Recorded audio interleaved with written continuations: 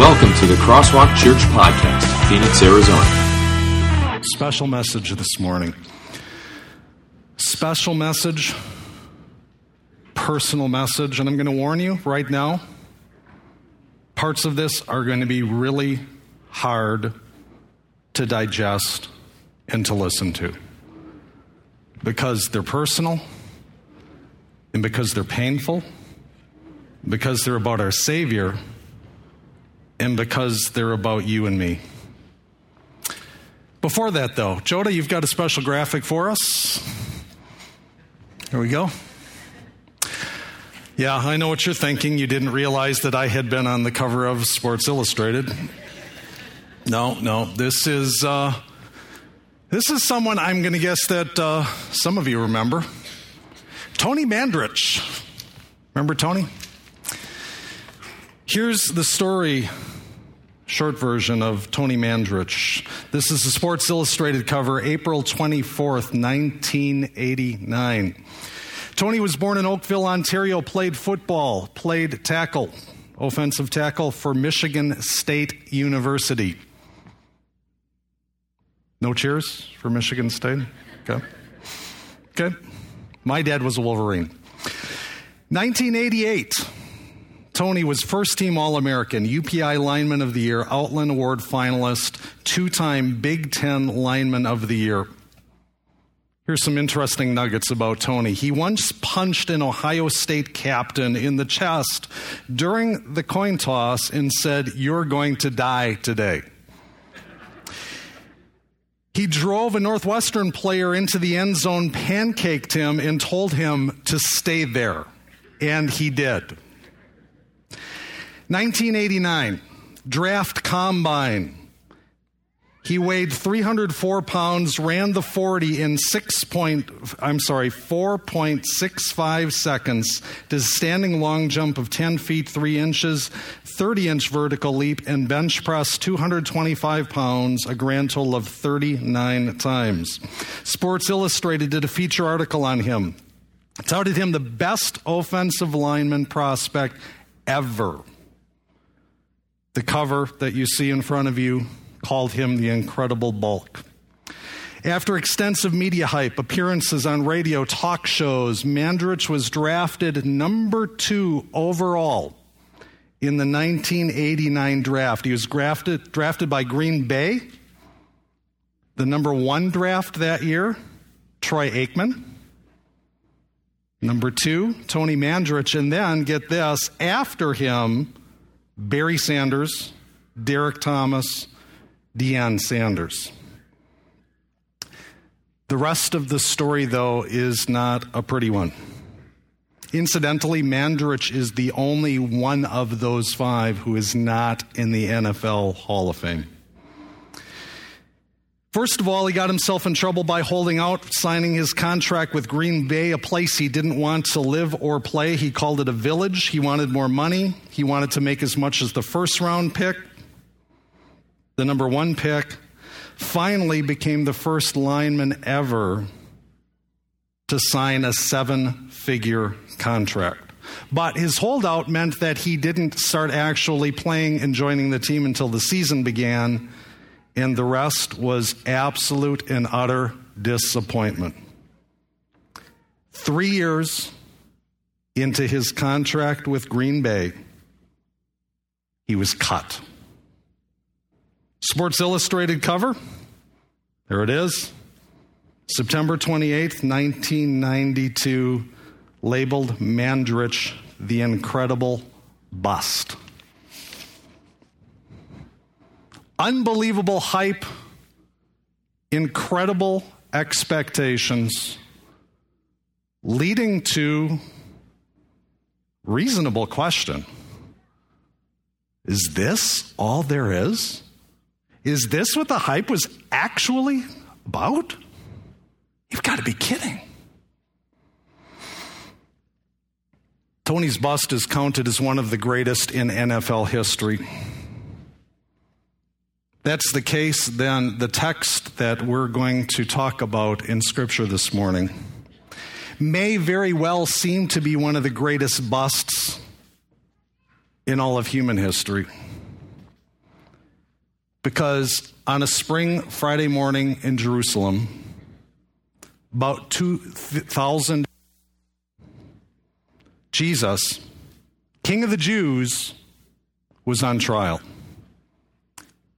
And all of human history hung in the balance. Dating back to the first gospel promise, I think some of you are familiar with this one. God created the world, created Adam and Eve. Adam and Eve fell into sin. And then immediately after what we call the fall, after that fall into sin, when Adam and Eve disobeyed God, God immediately turned around and made this promise. This is from Genesis 3:15. God said, I will cause hostility between you and the woman and between your offspring and her offspring. He will strike your head and you will strike his heel. That was the first gospel promise that said that Jesus, the Messiah, would one day come to crush Satan and to make mankind once again right with God. And then that gospel promise is followed by dozens and dozens and dozens of promises. Promises to Abraham, promises to Isaac, Jacob, Moses, Joshua, Samuel, David. A Messiah, the anointed one, the Christ was going to come. And then finally, after thousands of years of waiting, it happened. Probably one of the stories in the Bible that everybody's familiar with. We get to give that event a name. We call it Christmas, right? Angels appeared to shepherds. Jesus is born. Think about the way that we celebrate that event, the coming of Christ. God made man. We have special services. We sing Christmas carols. Months before that date, all of the toys and the decorations are in the stores, and we decorate our trees, and we decorate our homes, and we toast each other with eggnog, and we turn on 99.9 and listen to Christmas music 24/7. Think of the way we celebrate Christmas. And that's just Christ coming.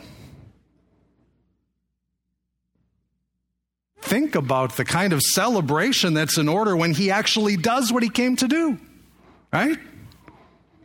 Wow.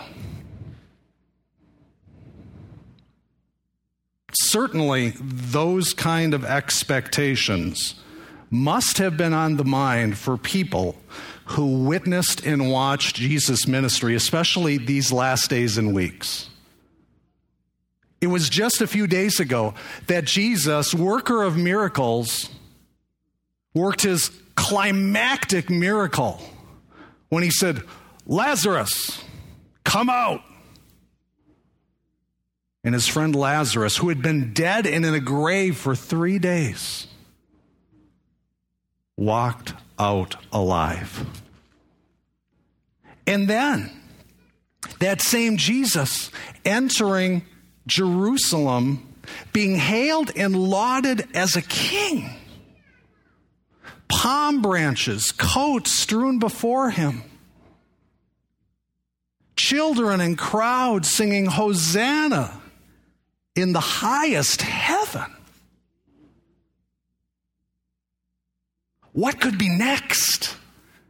This is going to be really good. And what happened next is what we're going to talk about in our text this morning. This is the culmination of all of the decisive moments in history in the life of Jesus.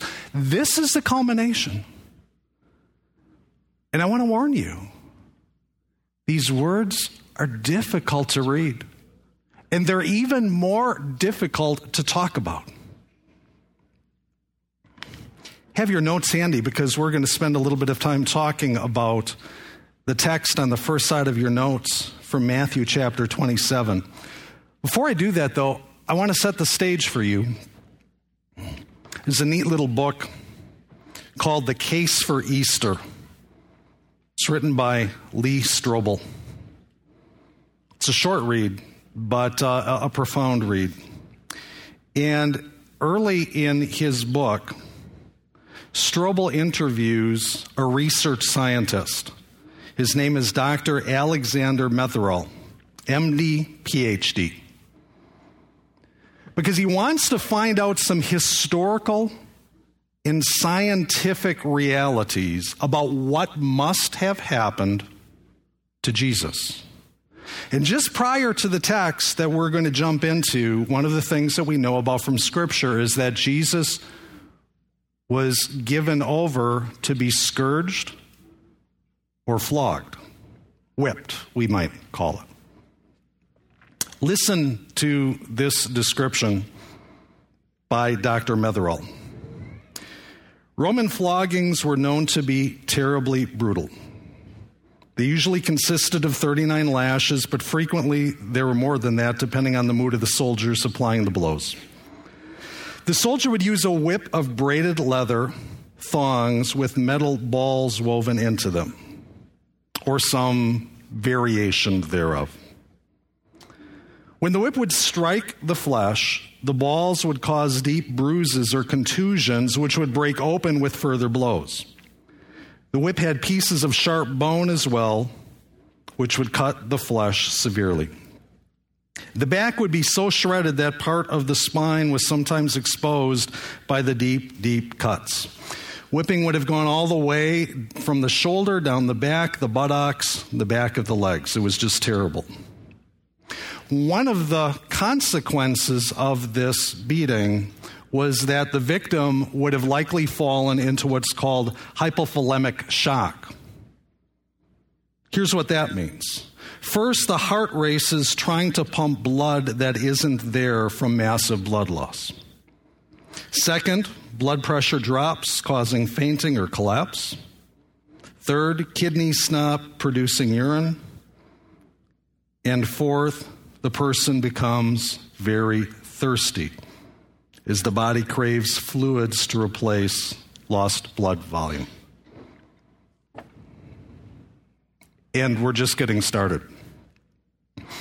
This is what our text says.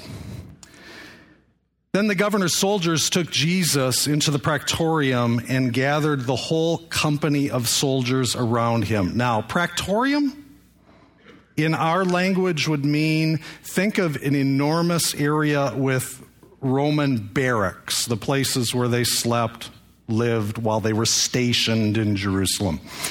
And we know that this particular barracks could accommodate up to 600 soldiers. We're told here, it says, the whole company of soldiers. Whatever the number was, it was a lot of people. Forget the images that you've seen with a couple of soldiers surrounding Jesus. It says they stripped him. Make no mistake, that means what it says. They stripped him. Put a scarlet robe on him. Twisted together a crown of thorns and set it on his head. They put a staff in his right hand, probably some sort of a reed that would be used to make a broom. They knelt in front of him and mocked him.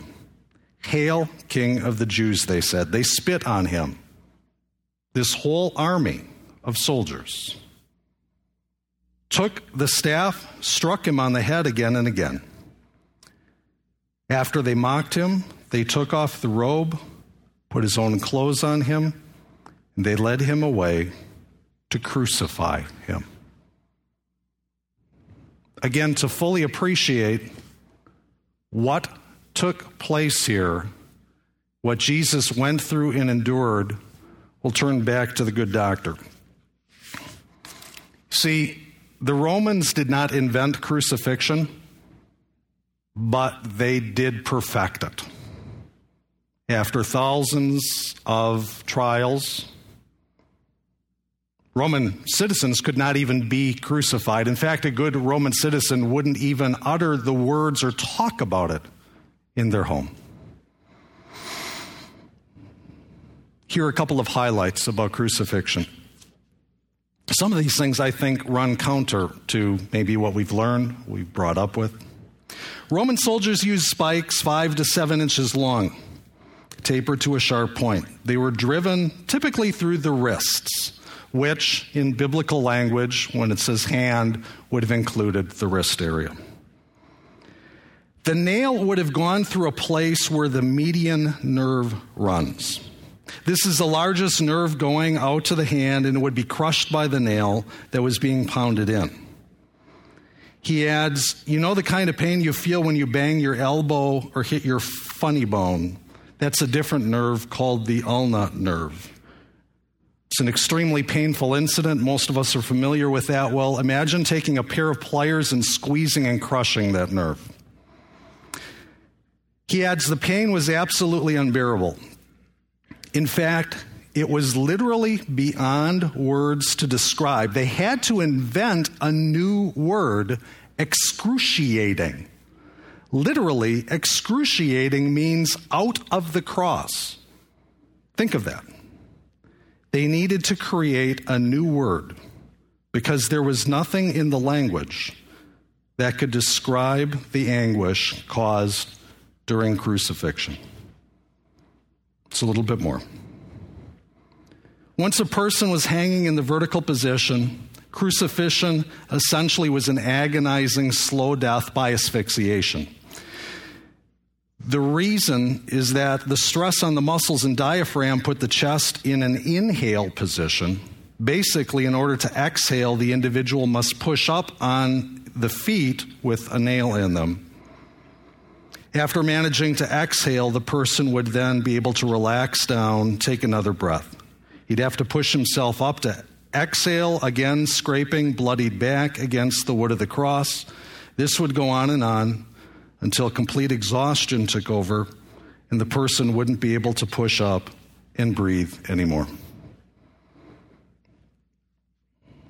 Continue at verse 32. They were going out. They met a man from Cyrene named Simon, and they forced him to carry the cross. They came to a place called Golgotha, which means place of the skull. There they offered Jesus wine to drink mixed with gall. The wine mixed with gall, historically, we know to probably have been mixed with some sort of a mild narcotic to numb one's senses. Remember we said before how thirsty Jesus must have been? Think about what happens when you have a headache or any kind of ache. What do we want right away? Drugs, ibuprofen. Jesus said, no. After tasting it, he refused to drink it. When they crucified him, they divided up his clothes by casting lots. Sitting down, they kept watch over him there. Above his head, they placed the written charge against him. This is Jesus, the King of the Jews. 2 rebels were crucified with him, one on his right, one on his left. Those who passed by hurled insults at him, shaking their heads, saying, "You who are going to destroy the temple and build it in 3 days, save yourself. Come down from the cross if you are the Son of God," which Jesus could have done. In the same way, the chief priests and teachers of the law and the elders mocked him. He saved others, they said, but he can't save himself. He's the King of Israel. Let him come down now from the cross, and we will believe in him. He trusts in God. Let God rescue him now if he wants him, for he said, "I am the Son of God." In the same way, the rebels who were crucified with him also heaped insults on him. This is it. This is the decisive moment, the climactic culmination Remember the Christmas celebration? This is it. This is what Jesus came for. Leads us to our first note. Because make no mistake, when Jesus hung on the cross, all of human history was brought together at this point in time. This was it. In the Old Testament, going to church was a little bit more like going to the butcher shop. Very foreign to us today. The sights, the sounds, the smells of what we would call church and worship, the Jewish tradition in the Old Testament. Sacrifice after bloody sacrifice, goats, rams, lambs, all had a specific purpose. They reminded God's people that sin requires blood. But that God would accept a substitute. One of the most important teachings in Scripture. Sometimes we call that substitutionary atonement. Sin requires blood, but God would accept a substitute. And here, the perfect substitute was the final fulfillment for all of those sacrifices. Prophet Isaiah, 700 years before Jesus, said this, and this is in your notes from Isaiah. Beautiful example of the kind of substitution that we're talking about in Jesus. This is Isaiah prophesying 700 years into the future about what Jesus would do. He says, "But he was pierced for our transgressions. He, Jesus, was crushed for our iniquities. The punishment that brought us peace was on him, and by his wounds we are healed. We all like sheep have gone astray. Each of us has turned to our own way, and the Lord has laid on him the iniquity of us all." It boggles the mind to think that what we just read about, which turns my stomach, it makes me feel ill. And I know it does for you too. Jesus did that willingly as my substitute, as your substitute. That's our next note.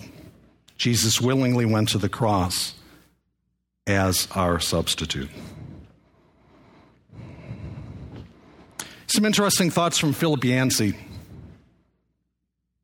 His book, Where is God When It Hurts?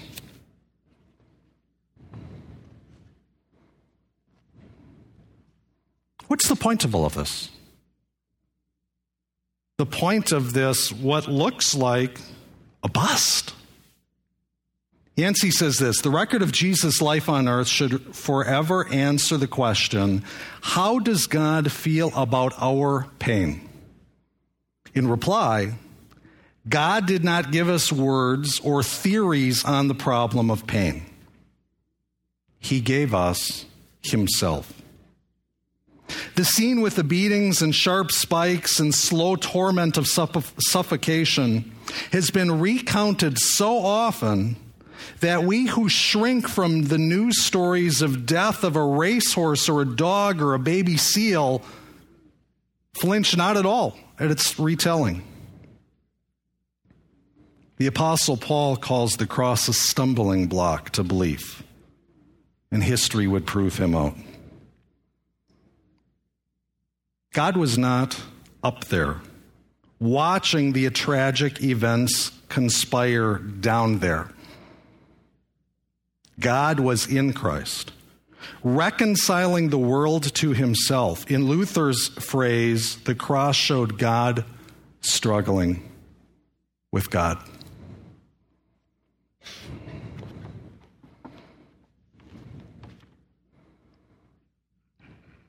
Your sins, my sins, our hopeless condition, all nailed Jesus to the cross. But this is where we get to talk about the good news, because the good news outweighs the bad. Outweighs all of the anguish, all of the pain, all of the agony. The good news, Romans chapter 8, verse 1, I've got it in your notes. What's the point of all of this? Here's the point. Therefore, there is now no condemnation for those who are in Christ Jesus. Jot that note in first, and then we'll talk a little bit about that. Because Jesus died, that's number 3, we are no longer condemned.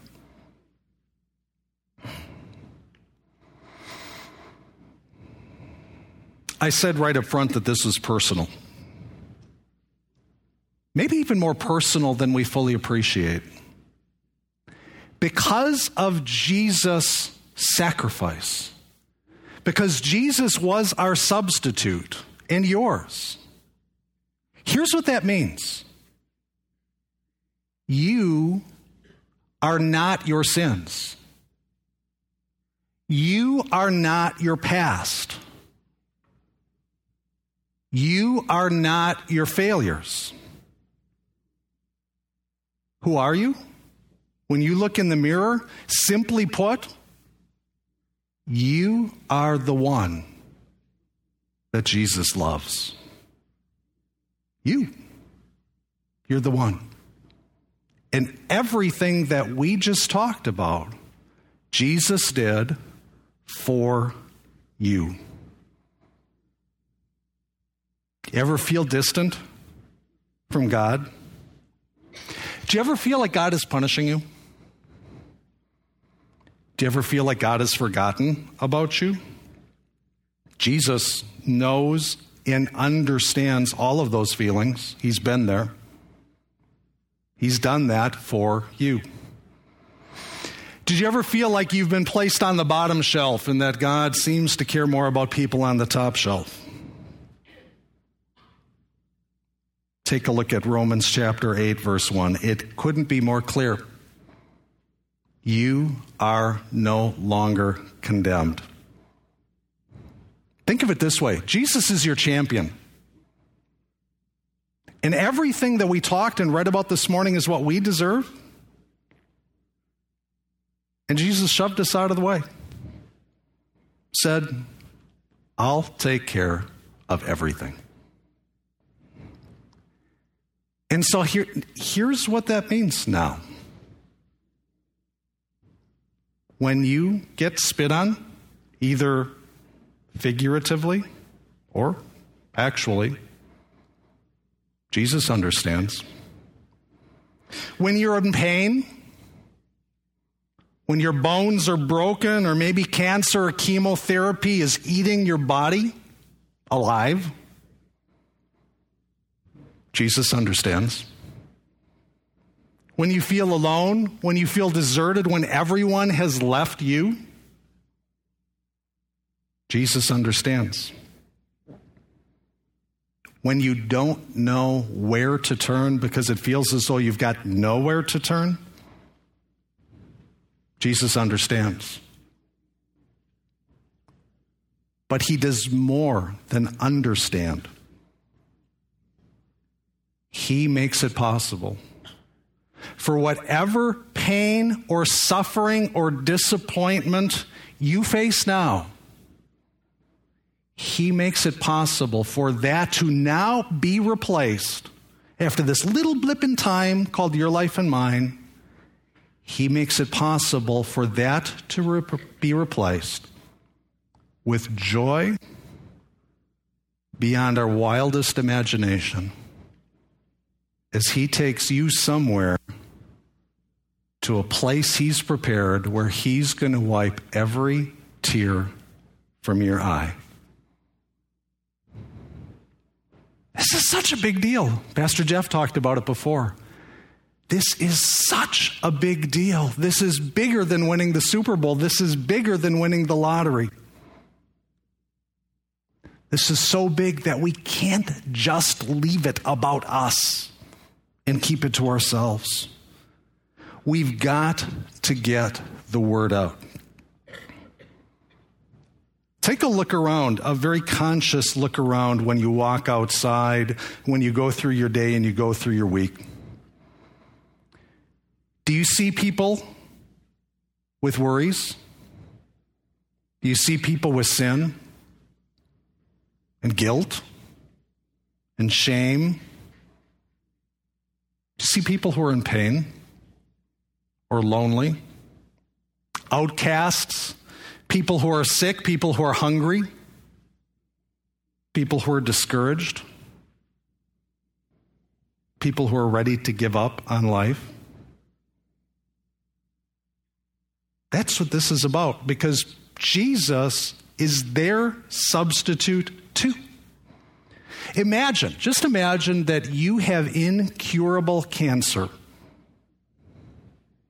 and then are given a cure. And the only condition of the cure is that you turn around and tell other people that the same cure is available for them too. That's what we get to do. We get to take this amazing blessing of knowing the horrific sacrifice made on our behalf so that we are now set free in Jesus. And we're coming to a weekend where that's broadly celebrated around the world. 2 Corinthians chapter 5 puts it this way.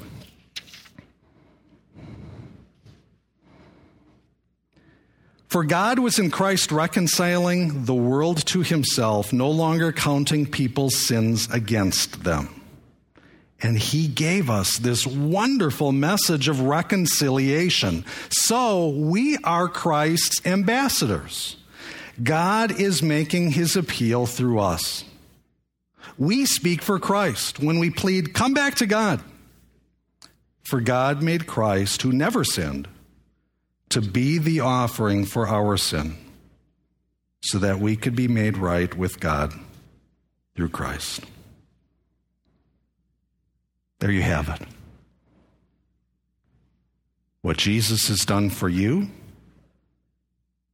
and the privilege and the honor to now be an ambassador for that same Jesus Christ.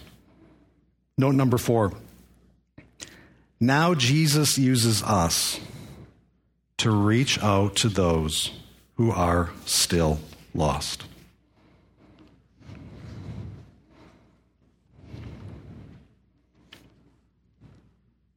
Next steps in the crosswalk.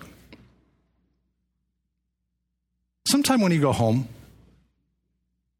to kind of prime the pump for the week ahead, take some time, reflect on all of this. Take these notes with you. And I want to ask you to open one of the most powerful chapters in all of Scripture. Romans chapter 8. And as you get ready for the week to come, to consider the blessings and promises that God holds out to you because of the sacrifice that Jesus made on the cross, because of this culmination of human history. And after you've done that, now, as a restored and reconciled child of God, use this week to reach out. Pastor Jeff just poured his heart out to you, and I'm going to do the same. We've set some goals here for Crosswalk because goal setting, I think, helps move us forward. Imagine bringing together 1,000 people to thank and praise and worship God for what he has done as our substitute. And by the way, it's okay if there are more than 1,000. We'll work with it. pick up those cards outside. And some people will say no. And some people will say not now. Who knows, maybe you'll be planting the seeds for months or years to come. Let's make this weekend something that we celebrate not only amongst ourselves, but with a whole new crowd of people who desperately need to hear this message. Let's pray. Heavenly Father, we are awestruck when we consider the unbelievable, the horrific sacrifice that you endured on our behalf as our substitute. We thank you so much for making it possible for us now to be right with you, right with God. Fill our hearts with faith to cling to your promises, to trust that this is really true. Also help us to cling to the promises that in sin forgiven, you give us the power to get through even the most difficult of troubles and trials and situations as we prepare for that one day when we'll spend eternity with joy with you in paradise. Bless our efforts to bring people to worship this weekend on Good Friday, on Easter Sunday. Bless us now as we go our separate ways. In Jesus' name, amen.